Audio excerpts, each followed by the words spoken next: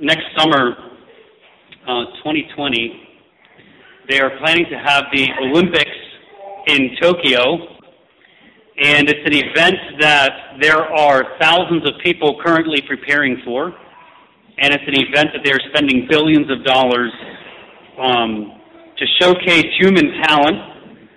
And all these people who are going to be participating have one thing on their mind, and it's a gold medal. And all of them have the same goal set before them that they want to accomplish.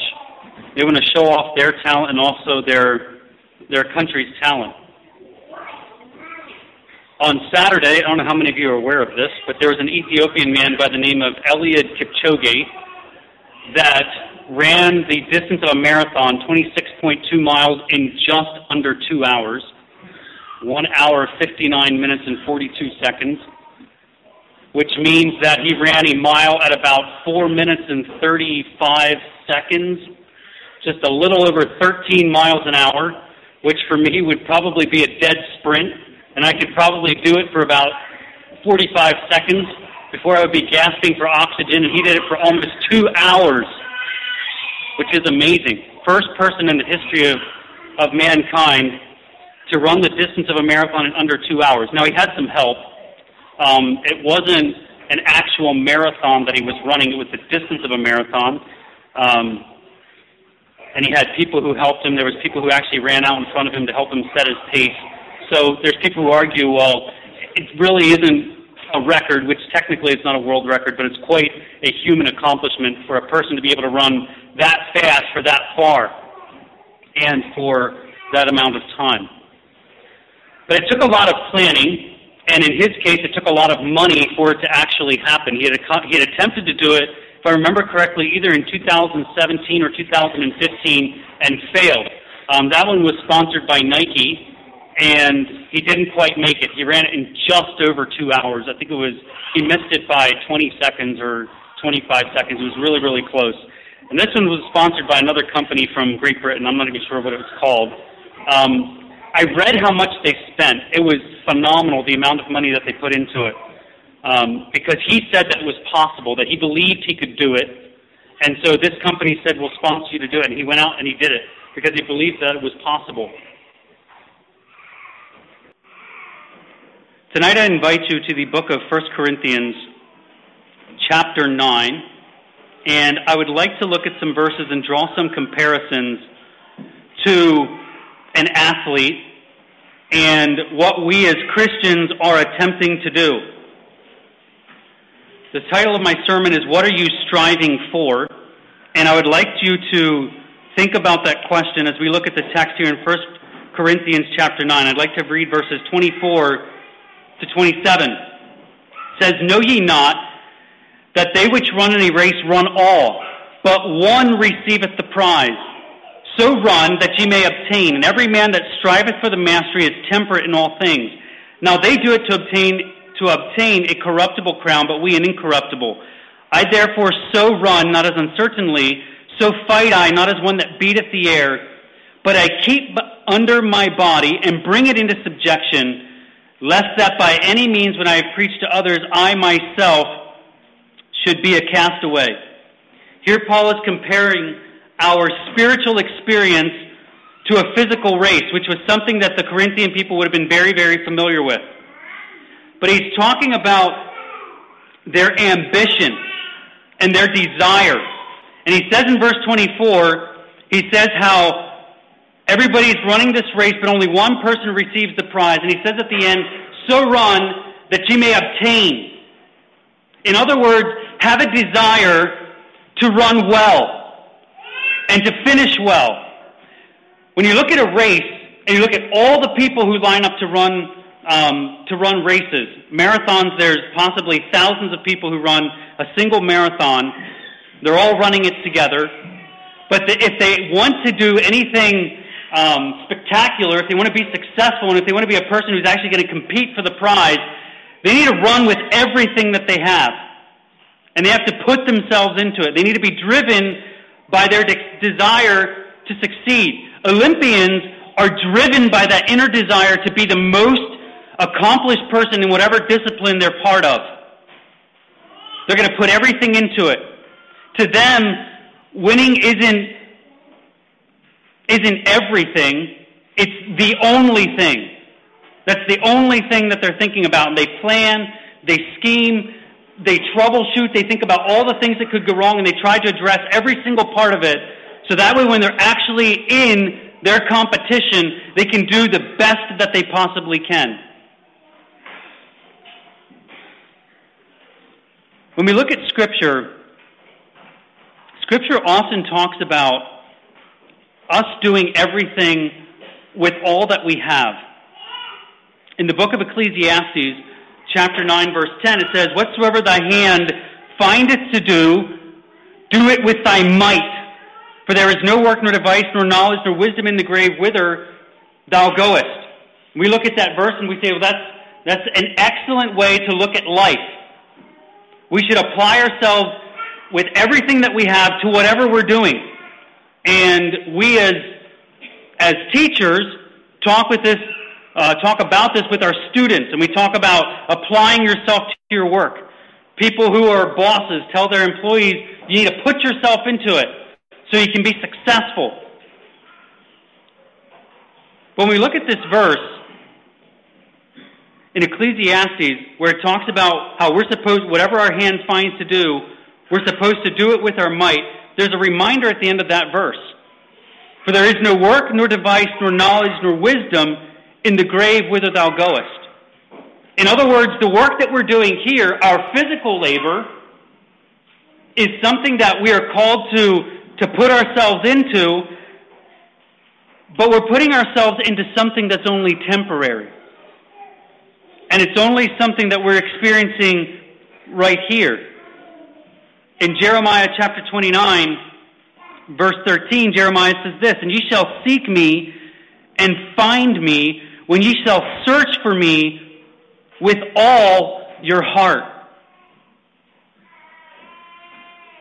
Jeremiah is telling us when we put an effort into seeking God and attempting to find Him, that we will find Him when we seek for Him with all of our being.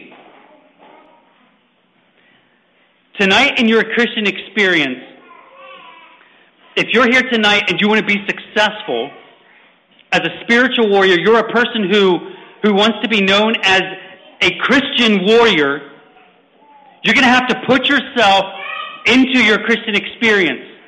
You're going to have to put every bit of effort that you have into it, and you're going to have to search for God and seek Him with everything that you have. You're not going to be able to say, I'm going to put half of my energy or half of my effort into it. You're going to have to say, I'm going to give everything as I search for Christ. When you look at the accomplishments that people have done as athletes, you look at Eliud Kipchoge and what he has done in running. He didn't wake up one morning and say, it's a beautiful morning, I think I'm going to go out and I'm going to run. And I'm going to run fast and I'm going to run far. Now, he's an Ethiopian, so he has some genetic advantages that we as Americans don't have. But I don't think that he went out there the first time that he ran and ran as fast as he did on Saturday, when he ran faster than any other person has ever before in a marathon. It has taken a lot of training and a lot of effort and a lot of desire on his part. There are 4 points that I would like to look at as you think about what you are striving for.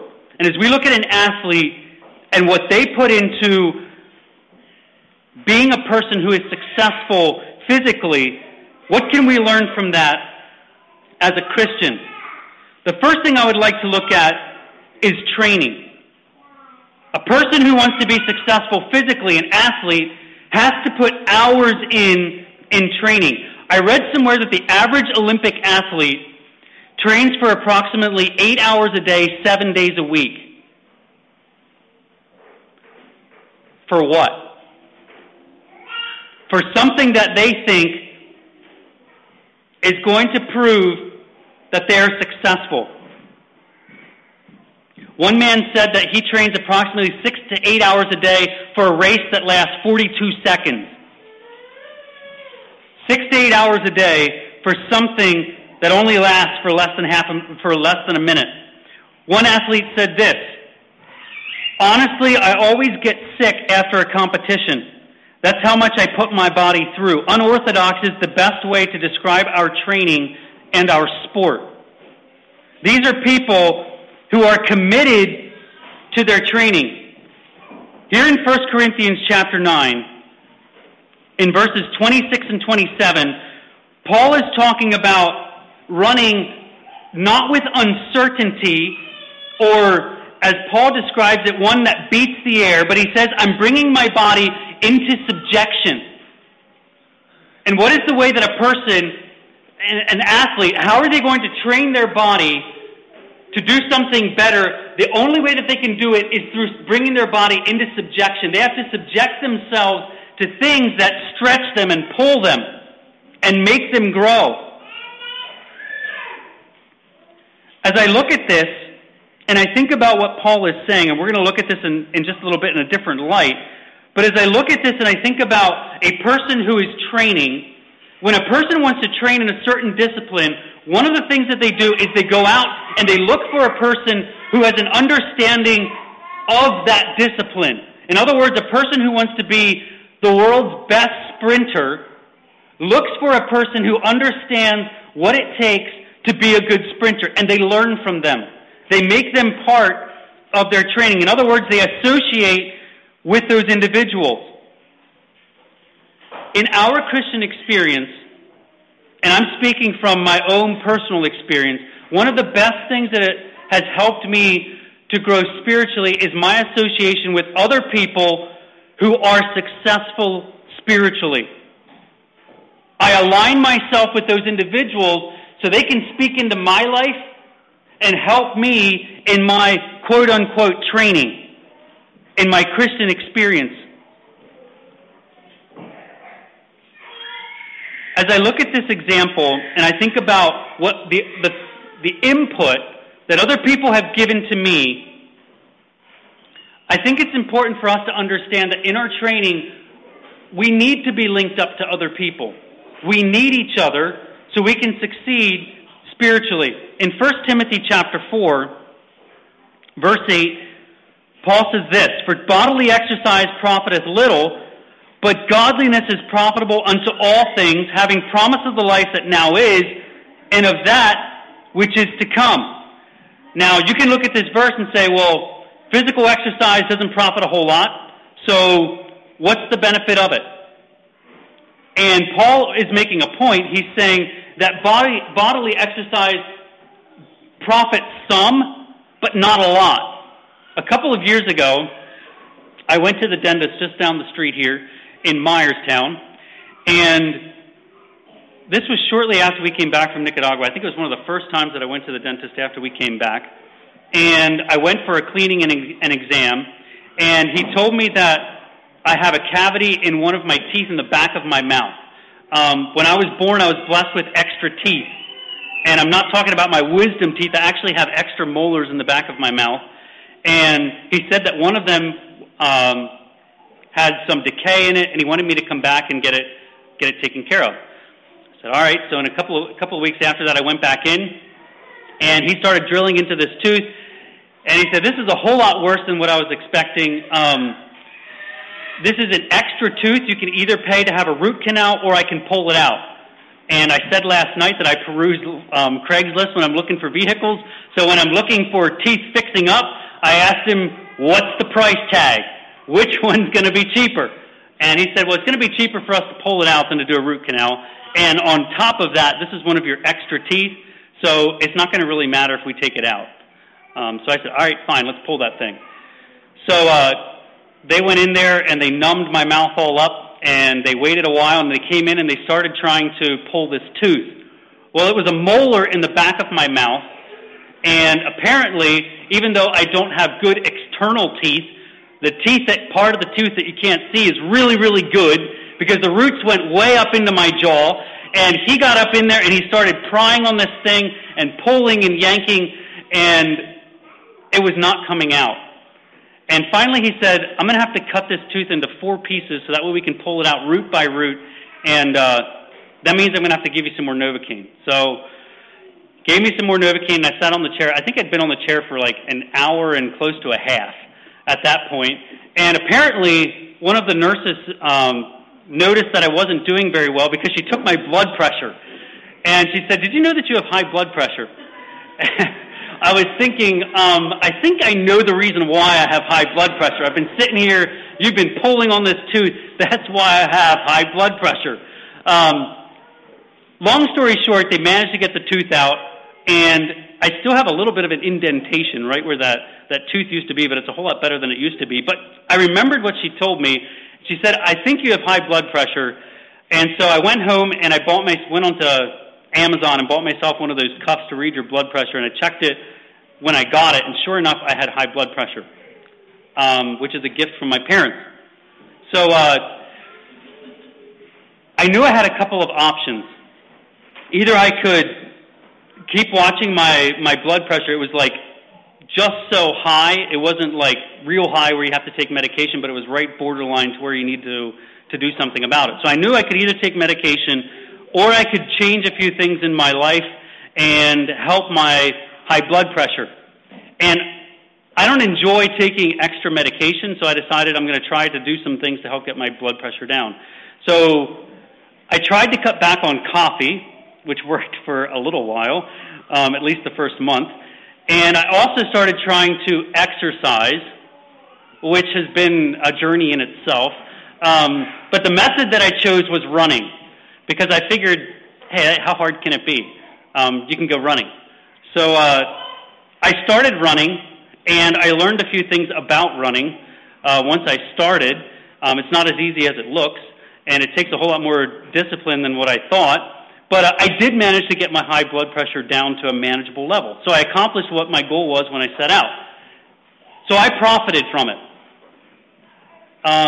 Besides maybe my wife and family, I don't know that any of you here tonight have really profited from me lowering my blood pressure. So my exercise might not have profited a whole lot more people. But Paul says something else here. He says, godliness is profitable unto all things, having promise of the life that's right now and the one that is to come. Not just right here, but the one that is yet to come, the one that is eternal, the one that can't be taken from us. So when you and I exercise spiritually, when we train spiritually, we benefit from it, and other people can as well. In other words, my life can touch others, and it can be a blessing to them in their lives. In 1 Timothy chapter 4, I'm not going to take the time to flip there and read all the verses, but in the verses that follow the one that I read, Paul goes on and he talks about us being an example of the believers in our everyday lives, and he calls us to meditate in God's Word and to continue in it. In other words, we are called to persevere. Part of our training is perseverance. I discovered quickly from exercising just a little bit that muscles that are not used, that suddenly are used, tend to hurt, and a lot. But you don't just stop because it's hurting. Even though it's hurting, you need to keep pushing on. And that leads me to my second point, dedication. When a person decides that they're going to do something and they're going to do it well, they need to be dedicated to the goal that they set. They need to be dedicated to whatever their choice is. Now, there are some people who by nature have certain advantages. One Olympian that had an advantage was Ian Thorpe. He was a swimmer from Australia who had really big hands and really big feet. And his toes were actually webbed. So when he swam, because the water wasn't going through his toes, he could actually push himself just a little bit faster than the other people. He had just a little bit of a natural advantage. But if he would have woken up every day and said, you know what, I've got all of these natural abilities, I've got all of these advantages that other people have, I don't have to go out and train like everybody else. If he would have said that, he would have been dedicated to what he was trying to accomplish. I can guarantee you he would have never set the world records that he did. He may have had advantages, but he still needed to be dedicated to the cause. I talked last night just a little bit about Julio, and there was a conversation that I remember having with Julio around the same time when he accepted Christ, and it was centered around the idea of me growing up in a Christian home. And he was talking with me a little bit about the struggles that he was having in his spiritual life. And he said, for you it's a lot different because you grew up in a Christian home. You have Christian parents. You have a Christian family. They support you. They help you. That's kind of an advantage for you.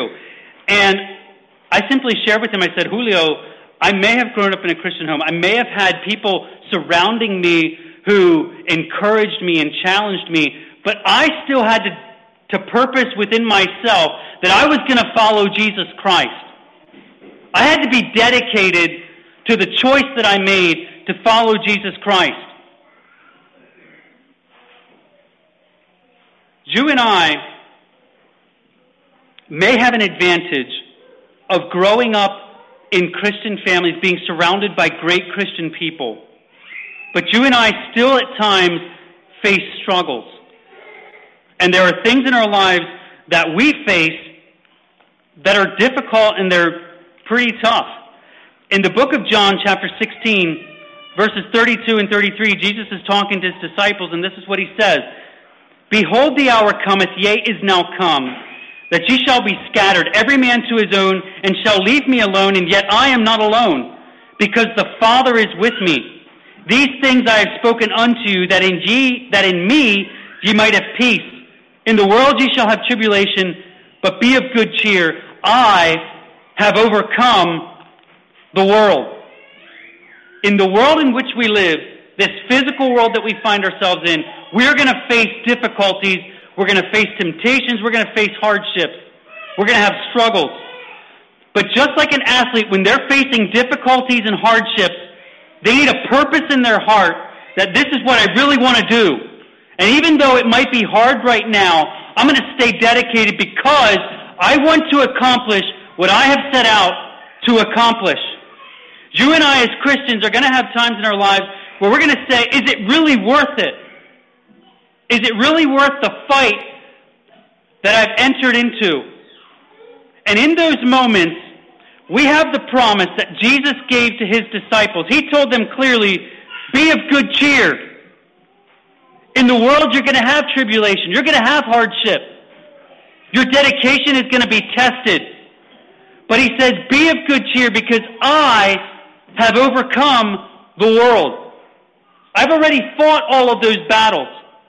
I have fought those battles. I have fought the discouragement, the uncertainty. And I'm going to tell you this. Because I have overcome, you can overcome as well. Am I dedicated enough in my spiritual walk to continue on even when it gets difficult? Do I have purpose? Do I have dedication? Going back to Julio, when we lived in Nicaragua, one of the things that we would often do with the guys is we would go out and we would chop weeds with machetes. And one day Julio came to me and told me that he was going to measure his land, and he needed all of his land completely chopped flat. It was about a third of an acre, and the weeds a lot of them were taller than I was. And I remember the first day we went out there and we ran those machetes with gusto. We were excited about our work. We were macheting away. We were looking around. We were getting a lot done. The second day, a little less enthusiasm, but we really went at it. And I remember the third day, I woke up and I was like, we have to go out and we have to chop Julio's field. The last thing that I felt like doing was going out and running a machete.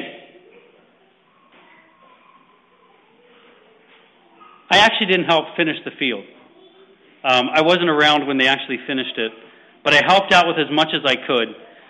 And when I look back on that experience, it took a lot of dedication to stay at the task.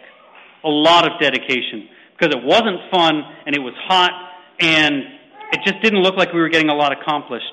In our Christian lives, sometimes we can stop and we look around and we say, what am I accomplishing? Like really, where am I going? What am I doing? In those moments when our dedication is tested, we need to rely on the power that is given to us. And we need to continue forward. The third thing that I see in the lives of athletes is sacrifice. They sacrifice a lot of time and effort in their training. When you look back on the Old Testament and you think about the sacrifices that they had, the physical sacrifices, one of the requirements that God asked for was a perfect, spotless lamb. God's requirement was that it would be perfect. Sometimes we can look at that and we say, well, what was the point of it being perfect? Why couldn't have God been happy with, the lame lamb or the smallest lamb? Why did it have to be a perfect lamb? When you look at their lives and how they lived as shepherds, how do you think that shepherd felt when he knew that he was going to make a sacrifice and he had to pick the perfect lamb?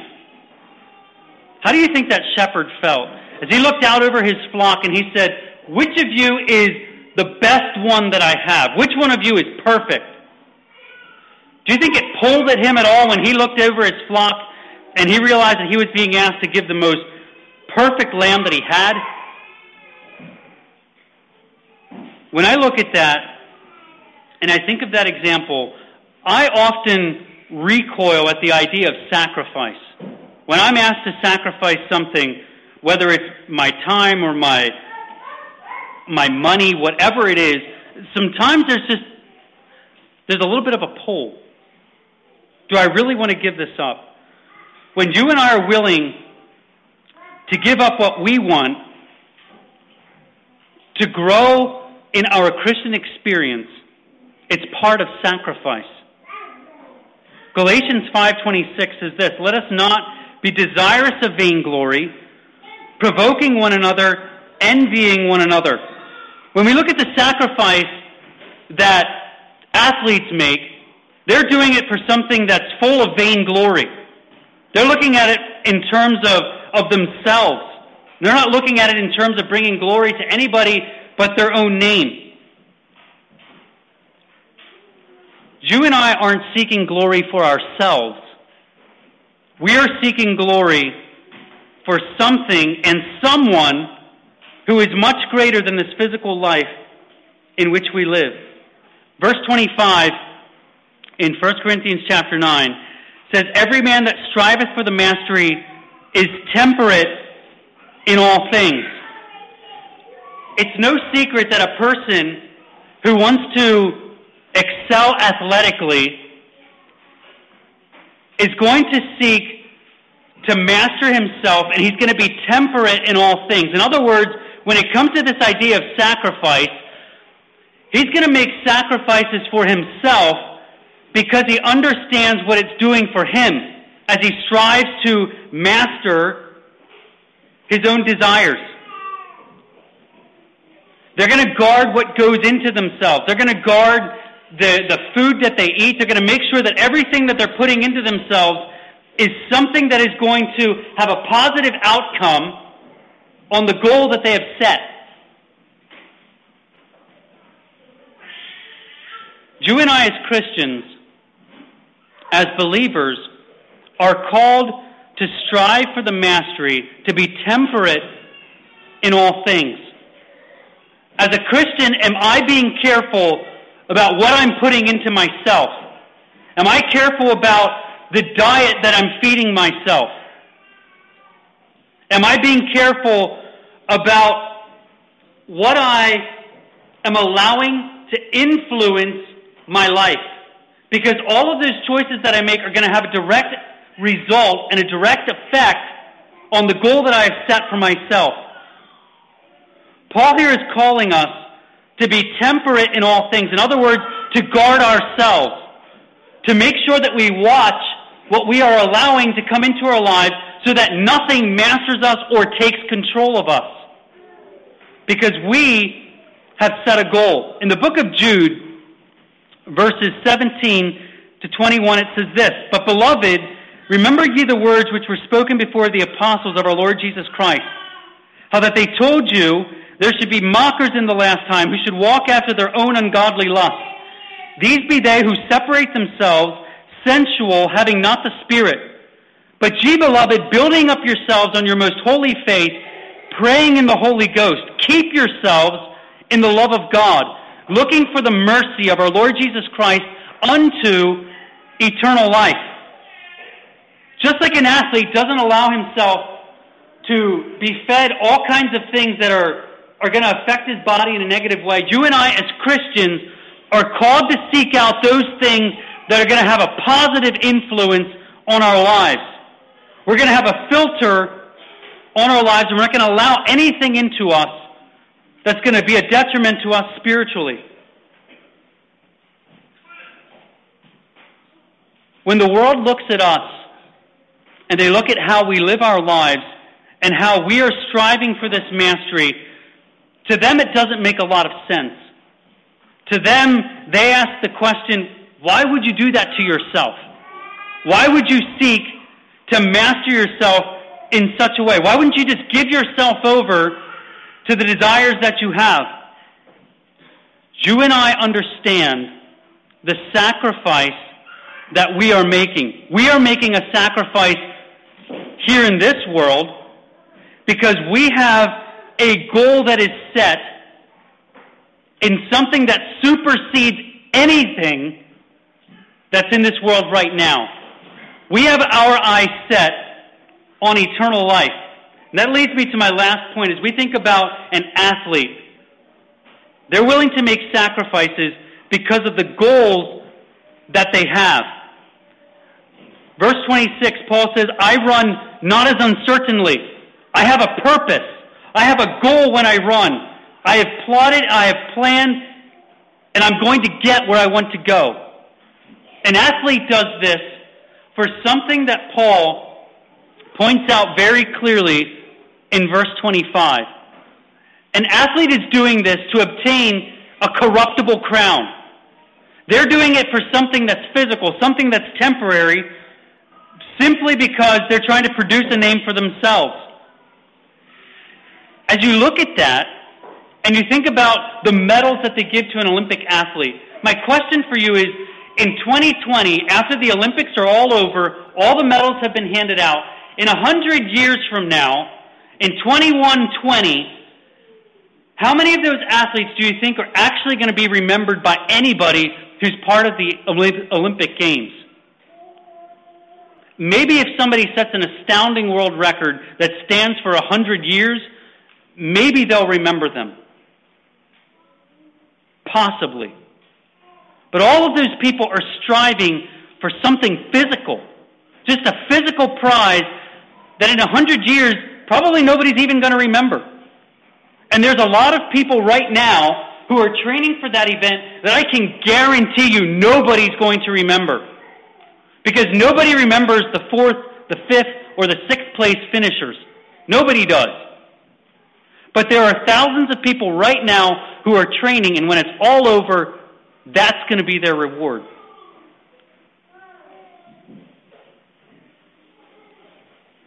Mount Everest in Nepal is considered the tallest mountain in the world. It stands approximately 29,029 feet above sea level. According to Wikipedia, there's approximately 2,700 people who have been successful in reaching the summit. There have been 210 people who attempted to reach the summit who never returned because Mount Everest is extremely dangerous. So what compels people to climb Mount Everest? Why do people want to climb Mount Everest? Close to Mount Everest is the second tallest mountain in the world. It's called K2. And it's only about approximately 784 feet shorter than Mount Everest, which isn't a whole lot. According to my research, there's been approximately, I think, 380 people who have attempted to climb K2. So there have been thousands of people who have attempted to climb Mount Everest. Less than 400 people have attempted to climb K2. Now, it's an extremely dangerous mountain, even more so than Mount Everest, according to my research. But why isn't there a lot of people who want to climb K2? Because how does that sound if you talk to somebody and you say, yeah, I just got done climbing the second highest mountain in the world last week? How does that sound in comparison to if you're talking to somebody and you tell them, I just got done climbing Mount Everest last week? Sounds a whole lot more impressive, right? You just got done climbing the highest mountain in the world. When you pick up a pool ball, how smooth is it? A pool ball is really, really smooth, right? They allow approximately, if I understand correctly, a 0.2% deviation in the surface of a pool ball for it to be considered in perfect condition. 0.2%. The Earth is a complete ball, and Mount Everest sticks out of a small portion of the Earth at 29,000 feet. In comparison to the rest of the world and the size of its circumference, it is 0.14% of a deviation from being perfectly smooth. So in other words, if the Earth was a pool ball, it would pass the inspection for being in perfect condition. It's considered perfectly smooth. But yet there are thousands of people who are willing to risk their lives for the glory and honor of climbing the highest mountain in the world. When God looks down from heaven and he sees people bragging about their accomplishment, how do you think he feels about it? How do you think he views it? How do you think God views the person who runs the fastest 100 meters at the Olympics? How do you think God feels when he sees a team celebrating the fact that they were able to throw a football farther and take it to a place faster than anybody else and score more points than anybody else? How do you think it looks to God? When you look at those accomplishments, we as humans can look at that and we say, that's a terrific accomplishment. You know, that person really did something that's a true feat. They set goals and they got where they wanted to go. But for what? All for a temporal crown, for something that's corruptible. You and I are called to fight for something that is much greater. Paul says in verse 27, I keep under my body and I bring it into subjection. In other words, I discipline myself. I put to death anything that would take me away from the goal that I have of obtaining eternal life through Jesus Christ. I'm not fighting for something that's temporal. I'm not fighting for something that anybody can take away from me. I'm not fighting for something that in 100 years somebody is going to do better than what I have. He says clearly in the first verse that I read that everybody who runs a race here in this world, everybody runs, but only one person gets the gold medal. Only one person is the winner. But you and I, as believers, are running a race where every person who runs it faithfully, who is dedicated to that run, receives a prize that no one can take away from us. Nobody can take away the crown that is awaiting you and I, our incorruptible crown that awaits us in eternity. Tonight I ask you the question, what are you striving for in your life?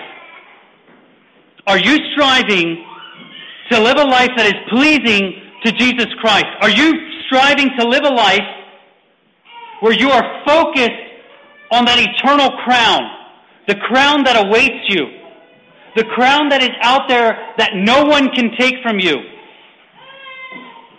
Have you set the goal that you are going to reach the end and receive that crown and nothing is going to distract you? Is that your goal? In Isaiah chapter 1, verse 16, Isaiah says this, "Wash you, make you clean, put away the evil of your doings from before mine eyes, cease to do evil, learn to do well." In the book of James, chapter 1, verse 27, James says this, "Pure religion and undefiled before God and the Father is this, to visit the fatherless and widows in their afflictions, and to keep himself unspotted from the world." You and I tonight as Christians are running a race. My question for you tonight, as you're sitting here, what's your plan? What's your goal? Are you training yourself so you can run better? So you can be more dedicated to the race that you're in? Are you dedicated? Are you willing to make the sacrifices that are necessary so you can prosper spiritually? And lastly, what's the goal that you have in your life? If you're here tonight and you're running a race without purpose, if you're running a race where you haven't said, "This is my goal, and I'm going to get there no matter what," if you're running that kind of race, you're not going to be successful.